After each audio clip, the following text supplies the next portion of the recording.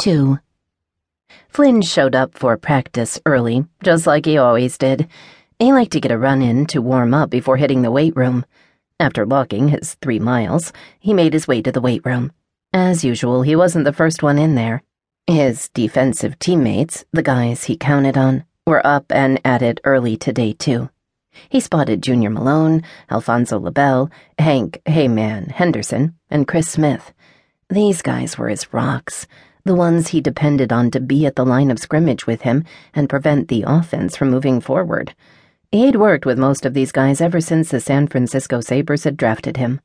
The only one to join the team after him had been Junior Malone, but he'd been a perfect fit to the line. They were fierce, ass-kicking defenders, and the reason the Sabres had one of their best years defensively last year. They were clicking on all cylinders, and even though they were only 5 games into the season so far, their numbers were solid. "You're late," A-Man said. Flynn laid his towel on the bench. "I'm the only one out there running 3 miles before workouts. You're all welcome to join me if you want to burn some of that fat off." A-Man looked down at his stomach. "This is all muscle, man." Flynn let out a snort. "It looks a lot more like too much fried chicken." A-Man glared at him. "Don't mess with my fried chicken. You know it's my weakness." "We all know what your weakness is, A-Man," Chris said. "Food. All of it." Flynn grinned, then lay on his back and started light with the bench press. Soon enough he added more weight, and the trainers had showed up to spot him. There was nothing like a pounding, sweat-pouring workout to get the blood pumping and prepare him for practice. He finished off with an energy drink, jawing with the rest of the guys. Then they headed out to the field where Mick Riley, the Sabres quarterback, was leading the offense and practice drills. Since they weren't ready for the defense to come in yet, Flynn took a minute to watch the offense play. Defense could keep the opposing team from putting points up on the board, which was key. But if your offense failed to score, your team was sunk. Mick had been leading the Sabres offense for 10 years now. He'd won 2 championships and didn't appear to be slowing down anytime soon. At 35, the man looked to be in the prime of his life, which was unusual for a quarterback. Still, when it was time for the defense to take the field, Flynn had to take a shot at him.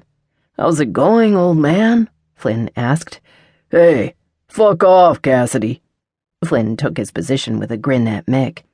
"You know, if you give shit to my quarterback, I'll lay you flat." Oscar Taylor, the left offensive guard, joined the fray. Flynn crouched down in front of him.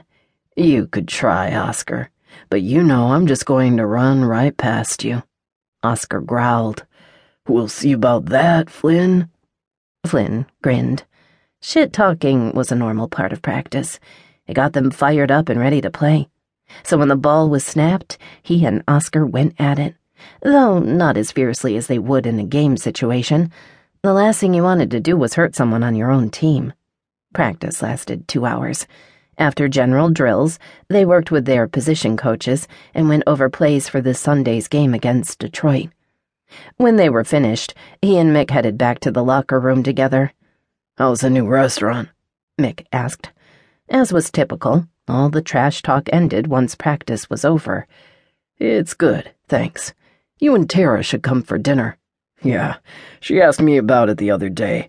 She's eager to try it out, but it'll be a couple of weeks before she can fly out here." As they walked down the long hallway toward the locker room, Flynn turned to him. "Well, actually, Irvin's assistant has booked the team party at the restaurant 2 weeks from now. Is Tara coming for that?" Mick nodded. "Yeah, she is. So your first big gig at the restaurant and the whole team will be there. Make you nervous?" Flynn laughed. "Not really. I think the restaurant can handle it, and I'm grateful Irvin is giving the restaurant some business. I'll definitely let Tara know about the party being at your place. She'll be excited, since she's wanted to eat at 92 ever since she heard you were opening it." "Good. I can't wait to see her."